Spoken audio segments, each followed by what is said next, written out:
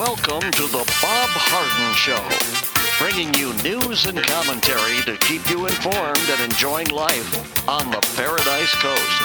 And now, here's your host, Bob Harden. Good morning. Thanks so much for joining us here on the show. It's brought to you in part by the good folks at Johnson's Air Conditioning. Johnson's Air Conditioning is Naples' longest established air conditioning company. I hope you give them a call and visit the website, johnsonsairconditioning.com. Also brought to you by Life in Naples magazine. Be in the know and stay up to date by reading Life in Naples. To find out more, visit lifeinnaples.net. We have terrific guests for today's show, including Mark Schulman, the founder and publisher of HistoryCentral.com. He's also written several books, mainly on past presidents. We'll be talking about current global affairs. We'll visit with Larry Reed, the President Emeritus of the Foundation for Economic Education. I have a little refresher on the principles of freedom. And Jim McTagg, former Barron's Washington Bureau Chief and author of a couple of novels, his latest, Shake the Money Tree, we'll visit with Jim as well. Right there in Washington, D.C., we maybe get a little feedback of what happened over the weekend. It is November the 16th, and on this day in 1849, a Russian court sentenced Fyodor Dostoevsky to death for his alleged anti-government activities linked to a radical intellectual group. His execution was stayed at the last moment. He began participating in a radical intellectual discussion circle. The group was suspected of subversive activities, which led to his arrest in 1849, and he was sentenced to death. On December the 22nd, 1849, he was led before the firing squad, but received a last-minute reprieve and was sent to a Siberian work camp where he worked for 4 years. He was released in 1854 and worked as a soldier on the Mongolian frontier. He married a widow and finally returned to Russia in 1859. The following year, he founded a magazine, and 2 years after that, he journeyed to Europe for the first time. In 1864 and 65, his wife and brother died. The magazine folded, and he found himself deeply in debt, which, of course, was exacerbated by a gambling problem. In 1866, he published Crime and Punishment, arguably one of the greatest novels ever written. It's just an unbelievable novel about the inner workings of a mind after committing a crime. One of his most popular works. In 1867, he married a stenographer, and then the couple fled to Europe to escape his creditors. His novel, The Possessed, was successful, and the couple returned to St. Petersburg. He published Brothers Karamazov in 1880 to immediate success, but died a year later. Interesting life of Dostoevsky. You know, you participate in stuff we don't like, and we're going to put you in front of a firing squad. That's how they did it back in the day. Well, the Florida Department of Health on Saturday reported 107 new cases in Collier County and 102 new cases on Sunday, and no additional deaths. The 7-day moving average of cases is up to 84. It was down as low as 34. It's been as high as 221. There's a new wave of COVID-19 spreading around the world. 177,000 cases in the U.S. on Friday, 1,300 deaths, and 6,700 hospitalized in the United States. So we will be talking about that with Mark Schulman in just a few moments. A federal judge has tossed out most of the claims made in a lawsuit brought by a business owner, of course, here in Collier County, and that would be, of course, Alfie Oakes, the owner of Seed to Table. In a ruling this week, District Judge dismissed 11 of the 14 claims in the suit. And of course, Alfie Oakes, the outspoken and controversial owner of Seed to Table, a popular North Naples grocery store and eatery. The order came after the county filed a motion to dismiss Oakes' amended lawsuit outright. Well, his famous quote, of course, in front of the Collier County Commission, "I'll wear handcuffs before I wear a mask. I can guarantee you that," he told the commissioners. Justice Alito, Supreme Court's Associate Justice, recently weighed in on the encroachment of elected officials on individual rights. His comments focus mainly on religious liberty, but I think he might say Alfie Oakes has a point. I believe he does. President Trump said it's heartwarming to see all the tremendous support he'd been receiving.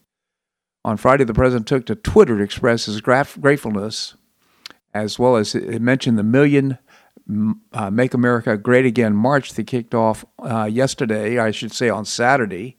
Thousands of President Trump's most ardent fans descended on the nation's capital Saturday afternoon for what organizers called the Million MAGA March, a historic show of support for President Trump. The president made a surprise visit to the march, driving through the sea of supporters and waving from a window of his vehicle. It was pretty cool. It's just unbelievable support. Of course, I think what he's demonstrating is how he's winning and holding up his own in the court of public opinion, even though the mainstream media is pressuring him to concede the election. Well, we'll talk more about that in a moment. The event took a violent turn later in the evening as people began to disperse and go out to dinner. Unbelievable. Guys assaulted Black Lives Matter shirt, targeted a black woman and her daughter who attended the march. Somebody got hit in the back of the head, all kinds of stuff. Senator Joseph Hawley highlighted a video on Twitter of extremists attacking people who are eating dinner, writing, "Where is Joe Biden, Mr. Unity? And when is he going to condemn this violence?" Political commentator Damon Loesch highlighted a video on Twitter that showed a Trump supporter being attacked sarcastically, writing, "I'm sure Biden will denounce this when all the press ask him about it." And of course, they won't. Tweet from Trump, he says, he won only in the eyes of, and he's talking about Biden, he won only in the eyes of the fake news media. I concede nothing. We have a long way to go. This was a rigged election. Now, how could he say, well, a couple of nights ago, Lou Dobbs, President Trump's Michael Flynn lawyer Sidney Powell suggested there was massive fraud in the presidential election vote tabulations. Here's a quote from Sidney Powell yesterday. "They can watch the voting real time. They can run a computer algorithm on it as needed to either flip votes, take votes out, or alter votes to make a candidate win. It's a massive criminal voter fraud writ large across at least 29 states. It's obvious the algorithm and the statistics that our experts are tracking out are batches of votes, and when the votes changed, it's going to blow the mind of everybody in this country when we get all this out together and can explain it with the affidavits and experts that have come forward," she said. She said she was about to release the Kraken. Lynn Wood, the other most prominent Trump election counsel, suggested much of the same. An explosion of evidence establishing the president's vote tabulations were manipulated. There was a bizarre switch on election eve as vote counting suddenly and oddly was halted in several key states. The tallies, which were shown that a substantial victory was in the offing for the president, suddenly and statistically impossibly ran up huge numbers for Biden and away from Trump. Attorney Sidney Powell on Sunday Morning Future said Trump's legal team is gathering evidence of election fraud that alleged took place in the election-related software like Dominion voting systems and Smartmatic. As it currently stands, Dominion is being utilized in 2,000 jurisdictions in 30 states. Texas decided not to use the Dominion on 3 separate occasions because of fraud concerns.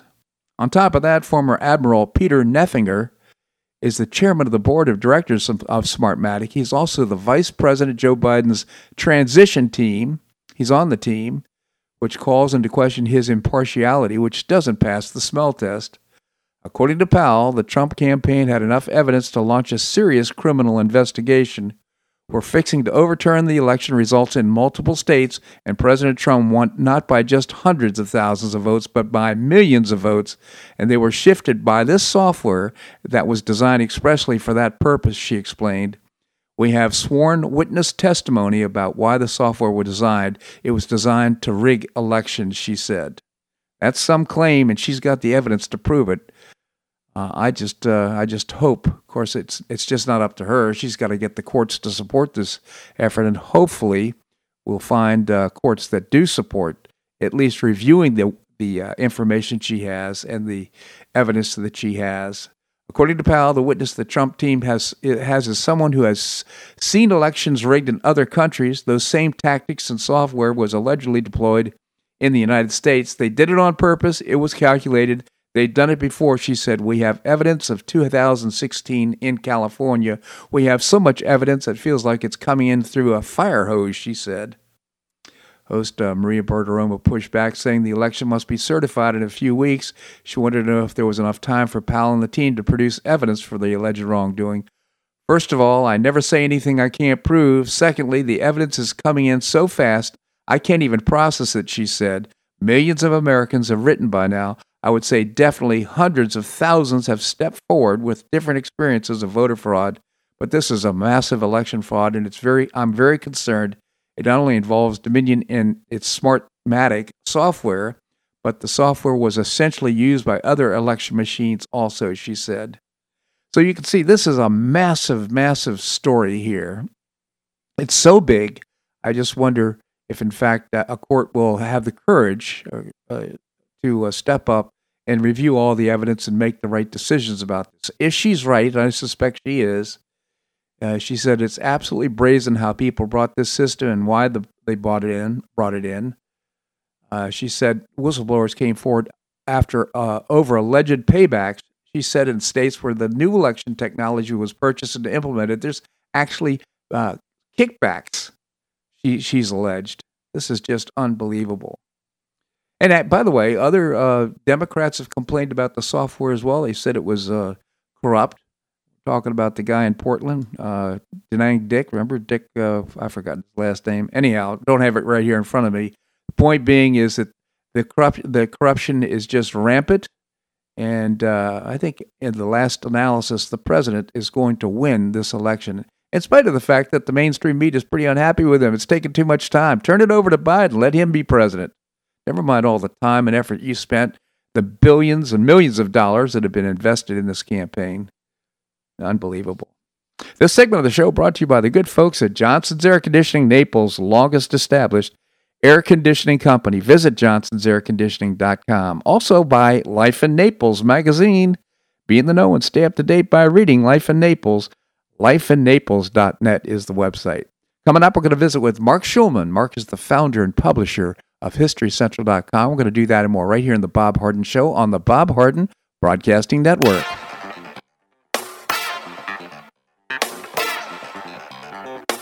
Stay tuned for more of the Bob Harden Show here on the Bob Harden Broadcasting Network.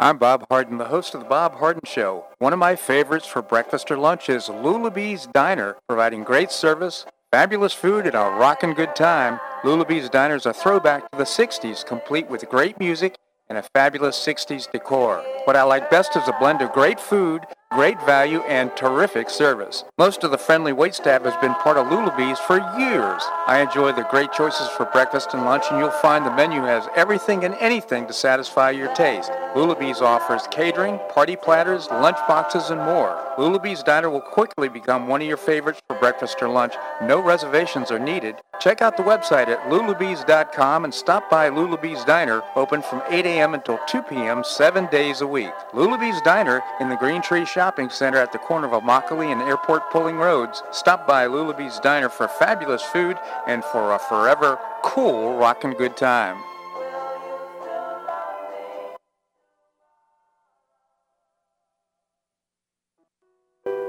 Did you know St. Matthew's House operates the only emergency homeless shelters in Collier County? St. Matthew's House provided more than 500,000 hot meals to those in need last year, and since 2010, 527 men and women have graduated from the St. Matthew's House Justin's Place Addiction Recovery Program. For over 30 years, St. Matthew's House has provided innovative solutions to fight homelessness, hunger, substance abuse, and poverty in Southwest Florida. And you can help St. Matthew's House in this life-transforming work by patronizing the St. Matthew's House thrift stores, Cafe M25, car wash and detailing center, and award-winning catering operations. For more information, visit stmatthewshouse.org. That's stmatthewshouse.org. St. Matthew's House is a 501c3 not-for-profit organization and does not solicit government funding.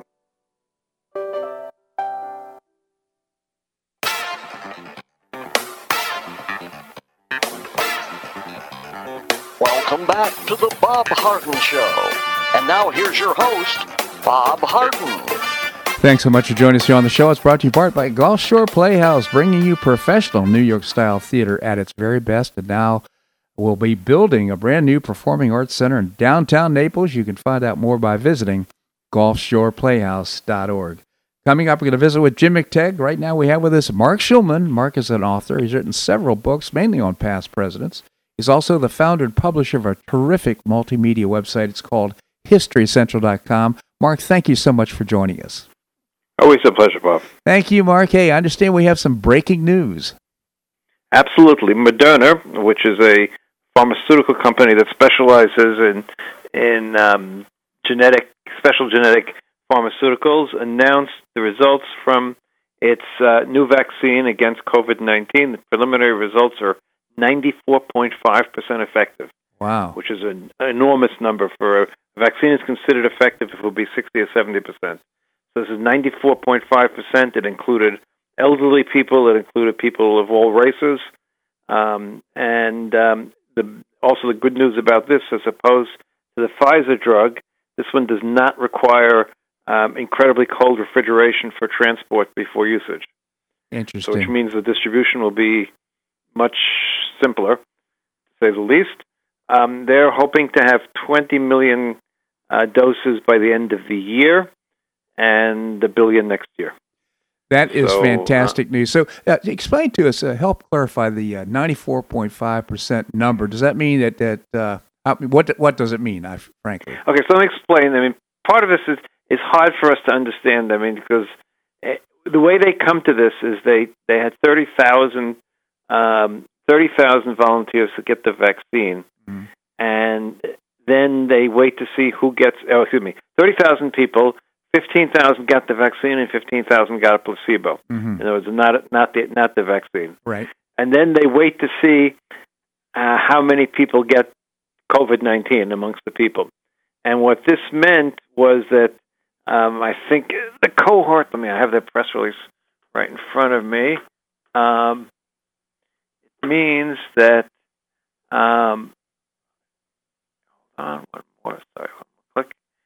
Okay, so. They had, this is in the phase 3 study, vaccine 94.5%. Okay, so the 95 COVID cases, including 15 older adults, ages 65 and up, 20 participants in diverse communities, Latin, Black, African American, Asian, etc. So of all the people, only 2. The way it works is only 2 who had the vaccine versus 60 who didn't have the vaccine, or some number like that, got COVID. Okay. So in other words, it's overwhelmingly the number of people who got the COVID were the people without the vaccine. Well, this is just outstanding news. So, and you say 20 million doses will be available by the end of the year. That's great news. So those will no doubt go to healthcare workers first, and first responders, and then I guess the most, people with pre-existing conditions or whatever else. Yeah, people like you and I. Right. So it won't end this. In other words, we have some really, really difficult months ahead.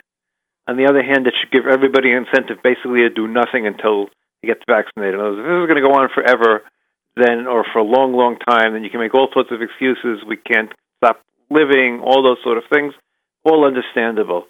But if we know there's an end in sight, then not that far off. In other words, probably most Americans, somewheres by March or April, will be able to be vaccinated. I mean, I can't be sure, obviously, but somewheres in that vicinity, most Americans will be able to get vaccinated. And of course, once most people get vaccinated, then the disease dies because there's nowhere to transmit. Yeah. So we had, I think it was in the United States, 177,000 cases on Friday.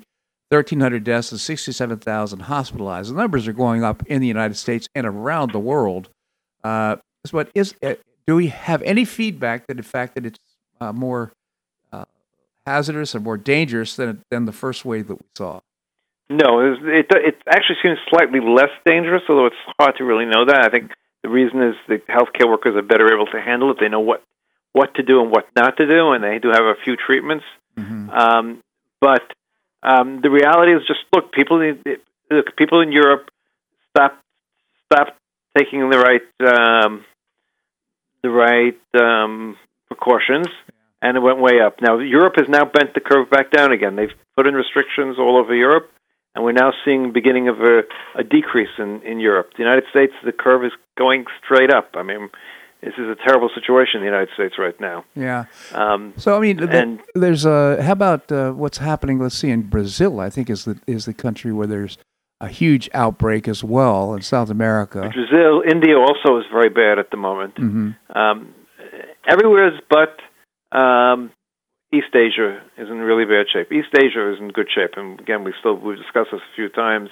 Australia, New Zealand, of course, Cambodia, Vietnam, of course, China, Taiwan, South Korea, North Korea. We assume we don't really know, and Japan are all doing much, much better than the rest of the world. Part of it is the culture, no doubt. Part of it is effective governments in most of those cases, although in a few of those cases there isn't really that effective a government. Yeah. And taking the right actions. Look, unfortunately, there'll probably be another 150,000 deaths in the United States before this ends. Maybe 100,000, some very terrible number, I'm afraid, because the vaccine only stops you from getting it; it doesn't cure you when you have it. So keep that in mind. We just have to get through this period until we get vaccinated, or until enough people get vaccinated, because all it requires is, 60. I mean, people should not be a free rider. That's a whole other story. We can discuss the morality of being a free rider, but the reality is that once 70 to 80% of the population is vaccinated, the disease will die. Yeah. So also the flu numbers are down here in the United States. It makes me wonder if perhaps they aren't being combined somehow. No, actually, in Israel there's been 0 cases of the flu. Really? Yes, and I think the reason we have so few flu cases this year is twofold. One, because people are traveling so much less in terms of international travel. That's why Israel doesn't have any, because it's not importing it. There's still flights in and out of the country, but it's 10%, 5% what it was in normal times, and people coming into the country have to go into quarantine for 14 days. So even if they were to have the flu, they wouldn't give it to anybody, because you assume everyone has COVID. So if you assume everyone has COVID, then because you assume everyone has the flu. Plus, all the things we're doing to limit social interaction and wearing masks stop the transmission of the flu, the same way it stops the transmission of COVID. So help me understand. So, for instance, here. I want to be able to move on to some other topics. We have a lot to talk about today, Mark. But one other question I do have is, now we have 2 companies, Pfizer and Moderna, that have come out with vaccines. Is this a competitive situation? How are they going to be distributed? It's a competitive situation. I guess it's going to be a choice. I guess they may compete on money. They may compete geographically. I mean, on production. But the other question is production. Again, everyone wants the vaccine as quickly as possible. And Moderna, I think, is working together with McKesson or somebody, because they're a relatively new biotech company. They were only formed in 2010. Huh. They're not one of the old line pharmaceuticals. So interesting. So the other question will be, who can produce the most and make it available. But Moderna has this huge advantage in distribution. The fact that the Pfizer drug has to be cooled to super cool temperatures in order to maintain its veracity, and the Moderna drug does not. That's great. And that's going to make it a lot easier to distribute, obviously. And I would suspect we're going to see more coming out of the pipeline soon from other companies, because I know there's several. Right, well, there are 132 companies in the world that are competing to come out with the drug. Now, let me put one word of caution that I think is very important for everyone to understand, is we have no idea how long these vaccines provide protection. Yeah. Vaccines, traditionally, of all sorts of vaccines that exist, have provided protection anything from a year to a lifetime. So and we will only know this over a period of time, because obviously we couldn't tell now. In our phase 3 trial, we can't tell how long we know that right now it provided protection. Will it provide protection in 3 months, 6 months, a year? We don't know. But again, keep in mind the fact that even if it's only for a year, if everybody gets vaccinated, or a very high percentage of people get vaccinated, the virus itself will die. Yeah. Because it will not have hosts to go to. By the way, I want to remind our listeners that Mark is in Tel Aviv right now, so in lockdown in Tel Aviv. We haven't talked about what's happening there, but Mark, I need to take a little commercial break. Can you stick around? Absolutely, Bob. All right, we're going to have more here on The Bob Harden Show on the Bob Harden Broadcasting Network.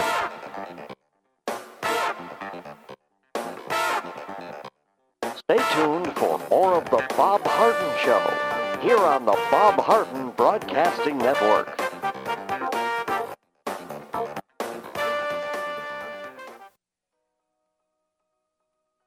Do you have an extra auto you'd like to donate to charity? Maximize your tax deduction, support your favorite charity, and help a local child in need by calling Naples Auto Donation Center. Naples Auto Donation Center is a not-for-profit licensed car dealer. Just call NADC at 692-9840 and they'll take it from there. You get a properly documented tax deduction for whatever the vehicle actually sells for. Your designated beneficiary charity gets half the profit after fix-up costs, and the net revenue generated by NADC goes to Friends of Foster Children to provide tutoring and other enrichment activities for foster children the government doesn't provide. And NADC is also one of the few places in Collier County that sells inexpensive cars that actually run to folks who would otherwise not be able to afford one. It's a real win-win. Call Naples Auto Donation Center at 692-9840 or visit the website nadckids.com. You'll be glad you did.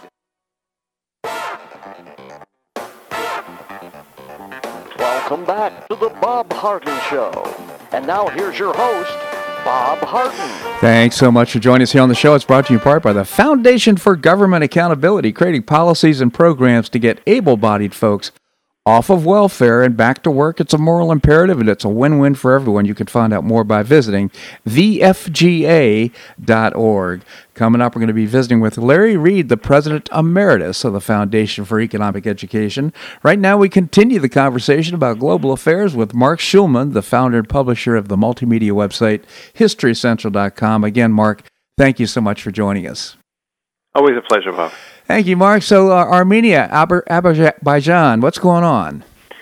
So they've come to a peace agreement. I mean, this is an actual peace agreement that's going to require the area in dispute has been legally part of Azerbaijan, but it's been settled by Armenians, and an Armenian resistance movement are the ones that have been taken physical control. So what happened here is Azerbaijan tried to reassert its control, and basically it had the upper hand in the war. And as a result, Armenia agreed to withdraw from that area and let the Azerbaijan army there. And meanwhile, you have native Armenians who are concerned and are leaving.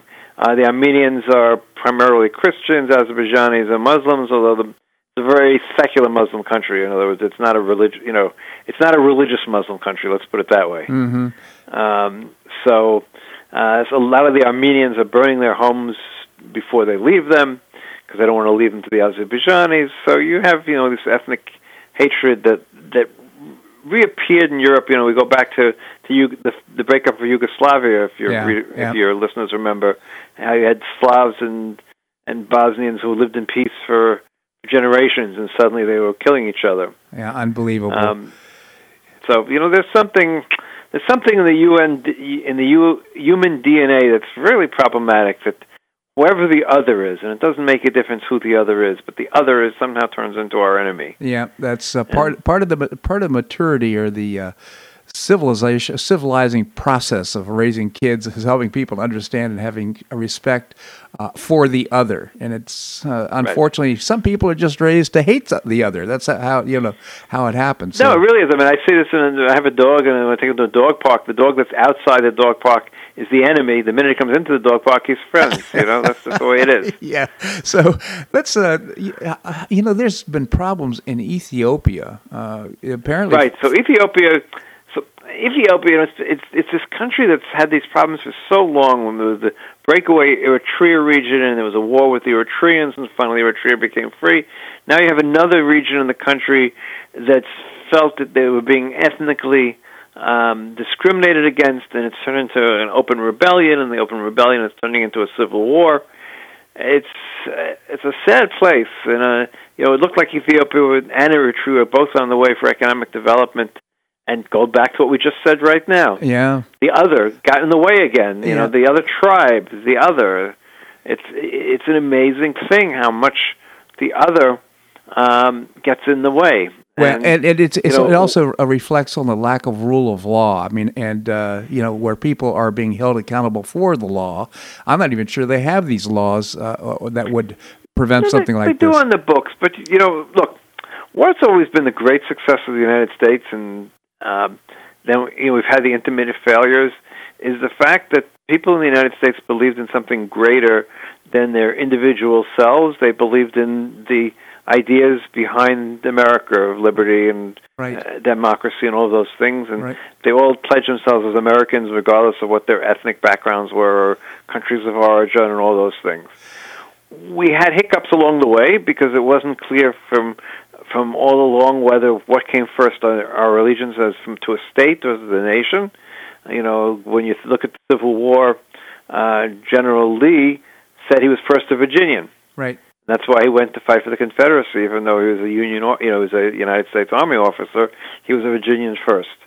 That has slowly faded mostly over time as we've become a much more mobile society, and I'm not sure what percentage of people in any given state were born there and grew up there, but it's much lower today, obviously, than it was 100 years ago. I would say probably in 1850, if you asked anybody where what their origin might be, I don't think they would say the USA. I think they probably would have referred to their states. It really was the Civil War that changed us into a United States of America, in a sense. I mean, people thinking that way. It was a process. We went from Confederation, it didn't work, to the United States, the Constitution that tried to pull it together, but there were issues, and there were state issues. And look, we still have those issues. It's both the beauty of the American democracy, but it's also one of the challenges, is the fact that it was 50 individual states. So, for instance, in COVID, it's a challenge because 50 different states, 50 different policies, and no clear national policy, which we'll leave that aside for the moment. But the fact that everyone can have their own policy is a problem. And the fact that, every state and every city and every town and every whatever has their own police forces is both the beauty of America and one of the complicating factors. Yeah. At the same time. So listen, I want to have that conversation. I could easily just run off with these comments, but something important happened, and I'd like to get your comment on it. The Regional Comprehensive Economic Partnership, or the RCEP, with 8 countries, I believe it is, including China, Australia, 16, and others. 16, actually. 16? It's 16 countries. I have a list here somewhere. But the reality is, look, we walked away from TPP. That's what the Obama administration had negotiated, and we walked away from that. Mm-hmm. And TPP was supposed to be this, except with the United States at the center. The new one includes Australia, New Zealand, Brunei, Laos, Vietnam, China, Cambodia, Myanmar, Japan, Korea, Thailand, Malaysia, Singapore, Philippines, and Indonesia. Basically, economic, not quite a union, but a free trade zone between all of them. We had created the similar thing without China to be a counterbalance to China, but we walked away from it. Mm-hmm. And so now they've gotten together without us, and it's the largest trade union in the history of the world, basically, in terms of GNP and GDP that are reflected I think it's a third of the global economy, if I'm not mistaken. So, my question is, how China has been a threat to the United States and identified because of the theft of intellectual property and so on.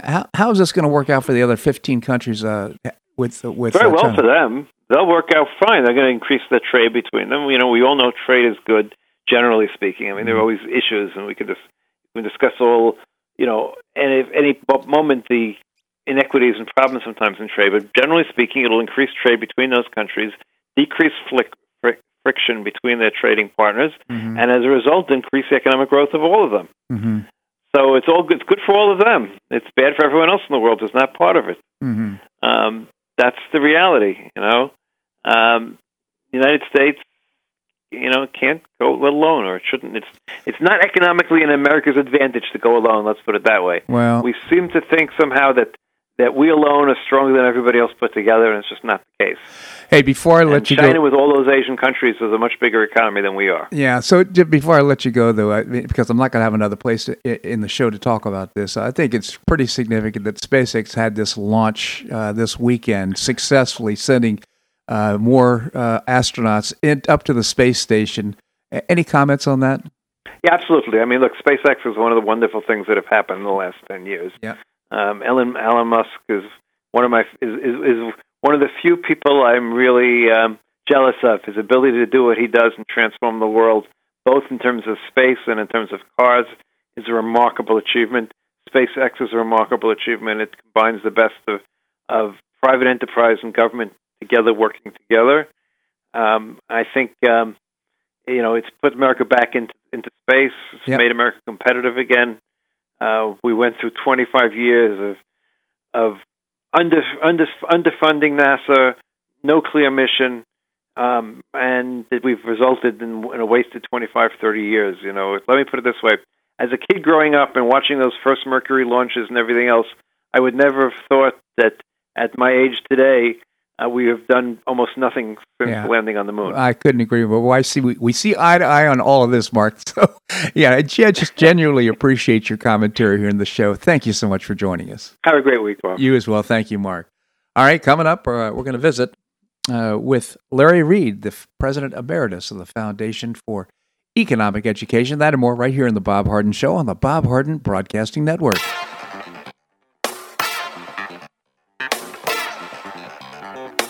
Stay tuned for more of the Bob Harden Show here on the Bob Harden Broadcasting Network.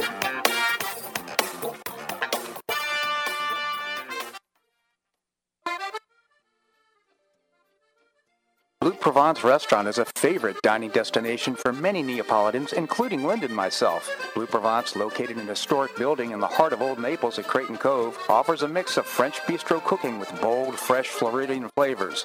Experience award-winning cuisine at Blue Provence and enjoy one of Florida's most extensive, eclectic, and fun wine cellars. Dining choice of the popular Eat-In Bar, the intimate Courtyard Garden, or the beautiful Provencal Caribbean Dining Room. Enjoy a wonderful and memorable evening in a casual and relaxed atmosphere that includes a taste of Provencal hospitality. Blue Provence is open 7 days a week all year round. Visit BlueProvenceNaples.com for reservations, everyday specials, and coming events. That's BlueProvenceNaples.com or call 261-8239. That's 261-8239. Blue Provence French Restaurant in the heart of Old Naples.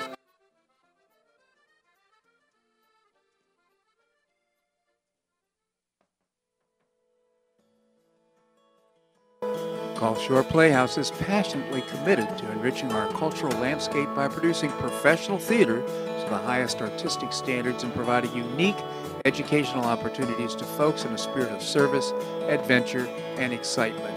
Over the past 15 years, the Playhouse has expanded immensely, outgrowing its current facilities. With dreams of expanding even further in order to better serve the community, broaden the economic impact, and strengthen the cultural fabric of our region, it's time to build and move into a new home. A 44,000 square foot state-of-the-art theater and education center will be built on 3 acres at the corner of 1st Avenue South and Goodlet Frank Road, allowing Gulf Shore Playhouse to achieve those dreams. To find out more about Gulf Shore Playhouse, this state-of-the-art performing arts center, and about the season's exciting productions, visit GulfShorePlayhouse.org. That's GulfShorePlayhouse.org. We'll see you at the show.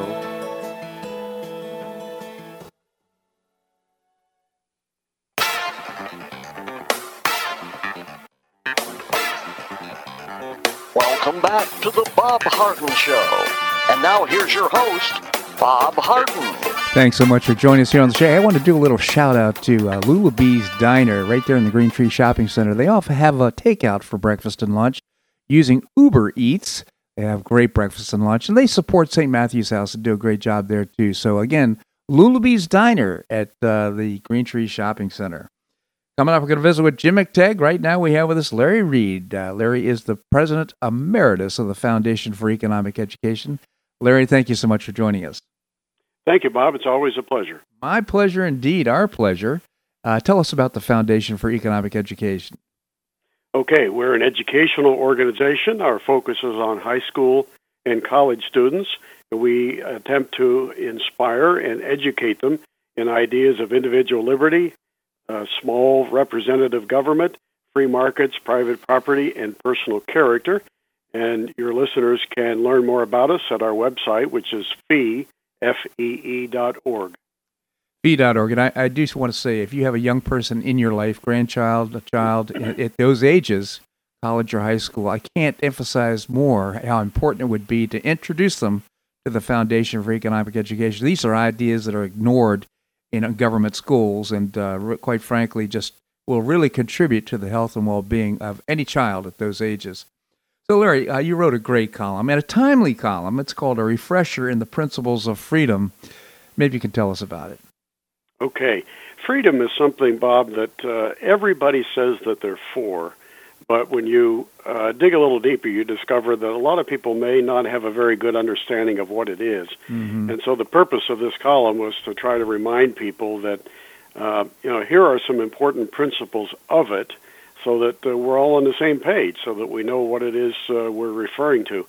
And the first of 8 principles that I cite in this article is that freedom is your birthright. Mm-hmm. It isn't something that you have to wait until politicians decide that they want to give it to you. Mm-hmm. You have it as a matter of right upon birth, and until and unless you forfeit it by doing some harm to the rights of other people. Mm-hmm. So it's something that you're given by the Creator, and it springs from the fact that you are a unique person, and you cannot be the person you were intended to be if you don't have the freedom to make the choices that govern your life. Right, and it also underscores the importance of being a universal birthright.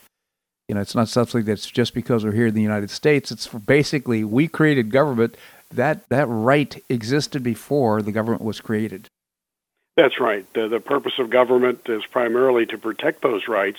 It doesn't grant them in the first place. You already have them. Right. We create government as a mechanism to help us protect the freedoms that we automatically have at our birth. Right. And then freedom doesn't mean you get to do whatever you want. That's an important point. Yeah, it's amazing these days how many people use the term freedom when they're talking about staking a claim on what belongs to other people. They think they can't really be free unless they're collecting something that is forcibly extracted by the tax mechanism from another person. But as I point out in this article, your freedom to swing your fist ends where my nose begins. Mm-hmm. And you have no right to enslave another person or to confiscate his property if he's innocent of any wrongdoing, simply because you want it. That's not freedom, that's theft. Right. And in fact, just all of our freedoms are actually abundant. In other words, it never requires extracting something from somebody else in order to exercise that right. Yeah, that's right. It's basically your right to be left alone in peace, to make your decisions, accumulate property, and be enterprising. Right. But it's that freedom is not automatic or guaranteed. Yeah, we live in a dangerous world, and there are lots of people who would be happy to take your freedom at the drop of a hat if they thought they could get away with it. Mm-hmm. And so it is not the case that just because our parents were free, that we'll be free, or that we're free, therefore our children will be free. It has to be defended, protected. People have to speak truth to power. Most of the people who have ever lived on this planet, in fact, have not had freedom. Right. So there's nothing about it that's automatic or guaranteed. I would say probably a very small percentage of the people on the planet that ever lived in a free society or could have the freedoms that we're experiencing today. Yeah, I think so. It's a single-digit percentage. Yeah. Most people have either been slaves or serfs, or at least they had to live in fear of the people with political power who could do what they wanted at the drop of a hat. Yeah, I mean, President Reagan said that, freedom is one generation away from losing freedom. It can be voted away. That's right, and people have done that all the time. There's something about the vote that many people seem to think that it's a guarantor of freedom, but you can vote for some pretty rotten people who will then take your freedom away. Mm-hmm. And we shouldn't forget that people like Adolf Hitler were actually elected. So just as fully and powerfully as an invading army, you can wipe freedom out by what and who you vote for. Absolutely. And one of the most important things about freedoms produces unequal outcomes. It just we're all created equal, but that doesn't necessarily, when we go to work, when we create, when we do the things that we can do with our lives, that we're going to have equal outcomes.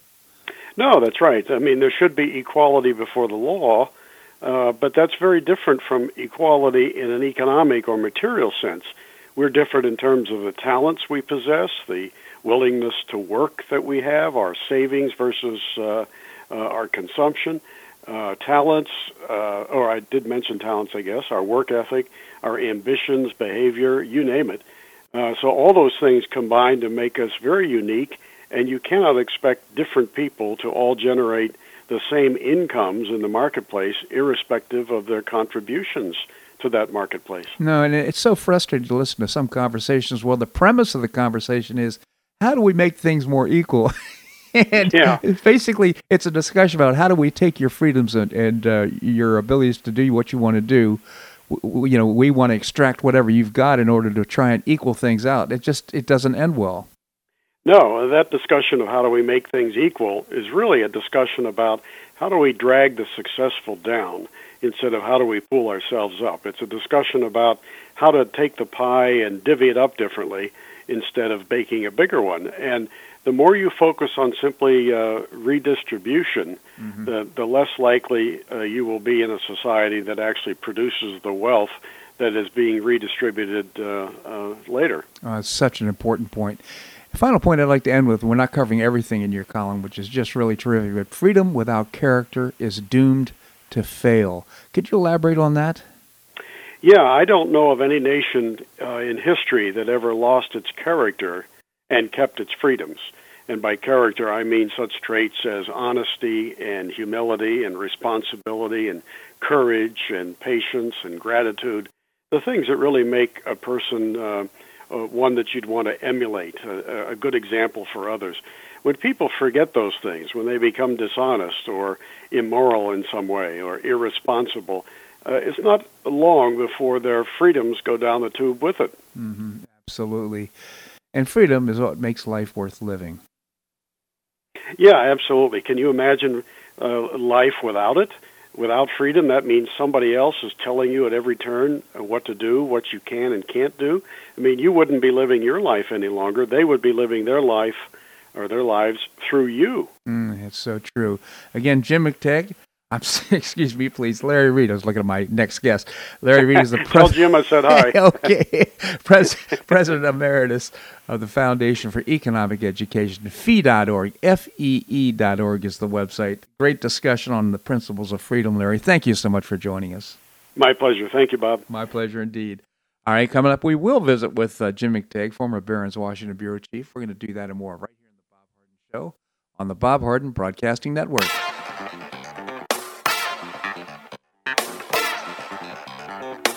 Stay tuned for more of the Bob Harden Show here on the Bob Harden Broadcasting Network.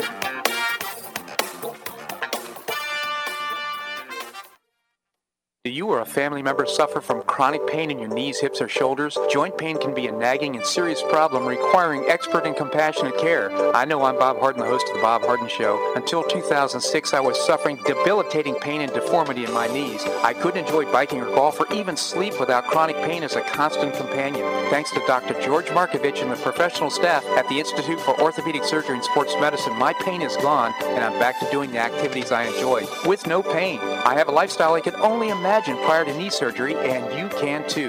Call the Institute for Orthopedic Surgery and Sports Medicine. They will thoroughly evaluate your condition, provide personalized, state-of-the-art treatment, and help you relieve your pain and get back to your active lifestyle. At the Institute for Orthopedic Surgery and Sports Medicine, your care will be professionally managed through every phase of your recovery. For an initial consultation, call the Institute for Orthopedic Surgery and Sports Medicine, located off Tamiami Trail in Bonita Springs, at 482-5399. That's 482-5399.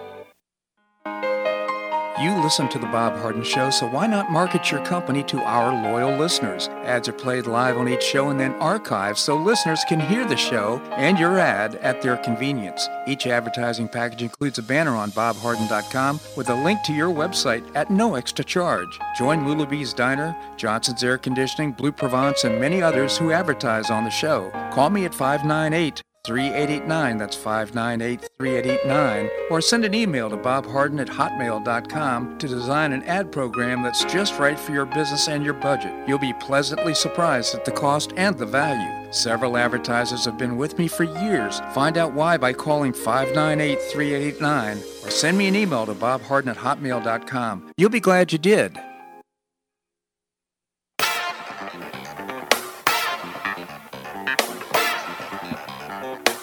Welcome back to the Bob Harden Show. And now here's your host, Bob Harden. Thanks so much for joining us here on the show. It's brought to you in part by Gulf Shore Playhouse, bringing you professional New York-style theater at its very best. Get tickets now by visiting gulfshoreplayhouse.org. We have with us Jim McTagg, as I mentioned before the break. He's the former Barron's Washington bureau chief. He's author of several books. His two latest are Shake the Money Tree, and Follow the Leader, and its sequel, Shake the Money Tree. Two great murder mysteries, just really fun reads, interesting reads, thrillers, and located in Washington, D.C., which is where I grew up, so I appreciate that as well. Jim McTagg, thank you so much for joining us. Hey, thank you, Bob. By the way, my catchphrase is "My life is murder." Yeah. So, because I'm writing about murders, but all our lives have become murder. I mean, I am so tired of reading about the election. Mm-hmm. I'm so tired of reading about COVID. It was such a pleasure yesterday to go on NASA TV. You know, I streamed NASA TV and watched the blast off of 4 astronauts in the space on the top of Elon Musk's rocket. And I get excited at that last 10 seconds of countdown. I get as excited as I did when I was a child. Mm-hmm. And I was recalling, you know, the Russians, I think it was 1957, launched Sputnik. Mm-hmm. And we came back a year later. It was January 31st, 1958. Mm-hmm. Talk about deadlines. Yeah. And we launched the Explorer 1 into orbit. It was kind of our comeback and the beginning of our of the space race. And it was so exciting. And I've done research on that period. And back in those days, before Elon Musk, we had Wernher von Braun and the U.S. Army in charge of our rocket program. Mm-hmm. And this is really interesting. The Army developed the Jupiter C, which it was really a ballistic missile, but they altered it for space transportation. And they produced that rocket in 5 years.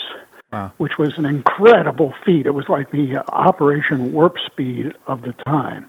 Well, I would make a comment here. I would say that probably that had a lot to do with Wernher von Braun more than anything else. I mean, he was a brilliant scientist and brought a lot to the table when it came to, making this kind of, building something like this. He was a reformed Nazi. Let's hope he was reformed. He was one of our captives from World War II. Yeah. You know, the Russians captured German rocket scientists, and they were the backbone of the Russian space project. And we had our German scientists, the leading one being Wernher von Braun, who actually lived where I do in Alexandria, Virginia. Oh, no kidding. I walk by his house all the time. The current resident, a nice lady, tells me that Wernher von Braun in the summertime would have cocktail parties in her where her courtyard is now. So I feel that connection. Yeah. But it's really a great story because we had a national purpose, and before Kennedy announced the moon program. There was an Army general named Arthur Trudeau. He was the hero of Pork Chop Hill during the Korean War. Huh. He was later appointed head of Army intelligence, and he was convinced that the German intelligence agency had been totally compromised by the Russians. And the Dulles brothers in Washington thought that Trudeau, first of all, was nutty, and second of all, that they wanted to silence him. So he was kicked out of Army intelligence and put in charge of the Army Research and Development Program. So he got in 1958. So he was at the start of the space program. Wow. He came up with a plan. He was virulently anti-communist. And he came up with a plan to build a military base on the moon. And it was possible, he said it was possible by, I think it was 1963, for us to launch 12 missiles to the moon from various places on the Earth and actually build an Army base. And civilian planners were against the militarization of space. They thought that the Russians hadn't thought about militarizing space, and if we went ahead and did that, well, then the Russians would follow, which was completely ridiculous. Yeah. So, but the point is, they took the program, the space program, away from the U.S. Army and gave it to NASA, and the rest is history. Yeah. It's such an interesting story. I mean, we were just lamenting with my previous guest, Mark Schulman, about the fact that nothing really happened there for about 25 years. It was really a shame. And one of my regular guests on the show is a guy named Dr. Larry Bell, endowed professor at the University of Houston in space architecture. And you can imagine the role that he played in the development of the space program. But to your point initially is that it is so, first of all, Elon Musk is a real visionary, and what he's created is just unbelievable. Second of all, to see this program be re-engaged and also to be using private enterprise, it's a public-private partnership, is just really exciting as well. And the other thing, from an ethical point of view, I'm on a business school's ethics advisory board. When you have a corporation that puts an emphasis on speed, there's always the possibility that you are encouraging employees, not realizing it, but encouraging employees to take shortcuts, right, which can put lives into danger. Elon Musk has put a premium on time, but we haven't seen any evidence of shortcuts that endanger the mission. We've just seen brilliant science. Oh, that's now, so. You can tell that he is a visionary, and he's focused on positive results, not on speed. I mean, he's not going to compromise what he wants. What he wants, the end result is to have a perfect launch and to be able to achieve success in these programs. It's just amazing what people can do, and given the opportunity and freedom to create. Well, and he is a rocket scientist. He has degrees in engineering. He's a pilot. In South Africa, he used to fly a MiG. People who talk to him say that he can intelligently discuss the physics of every nut and bolt in his rocket. Wow. Now, on the other side of the coin, we have another private space program. Jeff Bezos has something called Blue Origin. Bezos is the billionaire that runs Amazon. Right. He takes the opposite approach. He takes a very slow, methodical approach, and his rocket so far has gotten 500 feet off the ground. And I'm not dismissing his approach. Someday he will produce a rocket, and it will be interesting to see whose approach produced the superior technology. Well, the interesting thing is that instead of having a program, a government program, now we've got some competition. We've got two entrepreneurs who are trying to build a successful program. And it's kind of like, this morning, the big announcement on the vaccines, just really positive about Moderna having 94.5% success. And there's over 100 producers out there that are trying to get this part of the market and to end up winning the race for producing a vaccine that's effective and efficacious. So it's just really phenomenal. Yeah, it is phenomenal. I don't know if you noticed that the futures are way up right now. Well, and there's more good news coming in January. I understand. I've heard from people who know more than I do that Johnson & Johnson's vaccine will be ready by January, and that's a single-dose vaccine. So we will have not one vaccine, but we will have a capitalist marketplace for vaccines, which is phenomenal. I mean, other countries are trying to produce one vaccine, and it's a great national effort, and we're going to produce at least five vaccines. I must take a step back and thank President Donald Trump for pulling together this warp speed. Well, I guess he call it mission warp speed. I've forgotten the first word that he used, but irrespective, I mean, this is a first in the history of mankind, quite frankly, what he's pulled off here by orchestrating this thing. No, it is phenomenal. Owing to his very dismal powers of public relations, he's not getting the credit he deserves. I fault him for his tweets.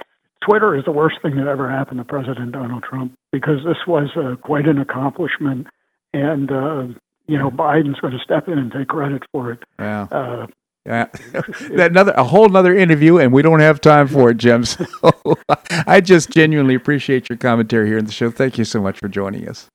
Thank you, Bob. My pleasure indeed. Well, that's a wrap here in today's show. Thank you so much for joining us. Tomorrow, we're going to visit with Kathleen Pasadomo, our state senator. We'll visit with Boo Mortensen and Seton Motley, the founder and president of Less Government. Always appreciate your feedback on the show. You can send me an email at bobharden@hotmail.com.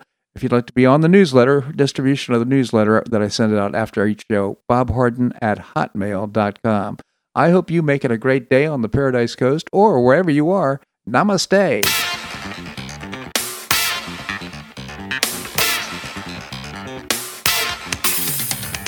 Thanks so much for listening to The Bob Harden Show on the Bob Harden Broadcasting Network.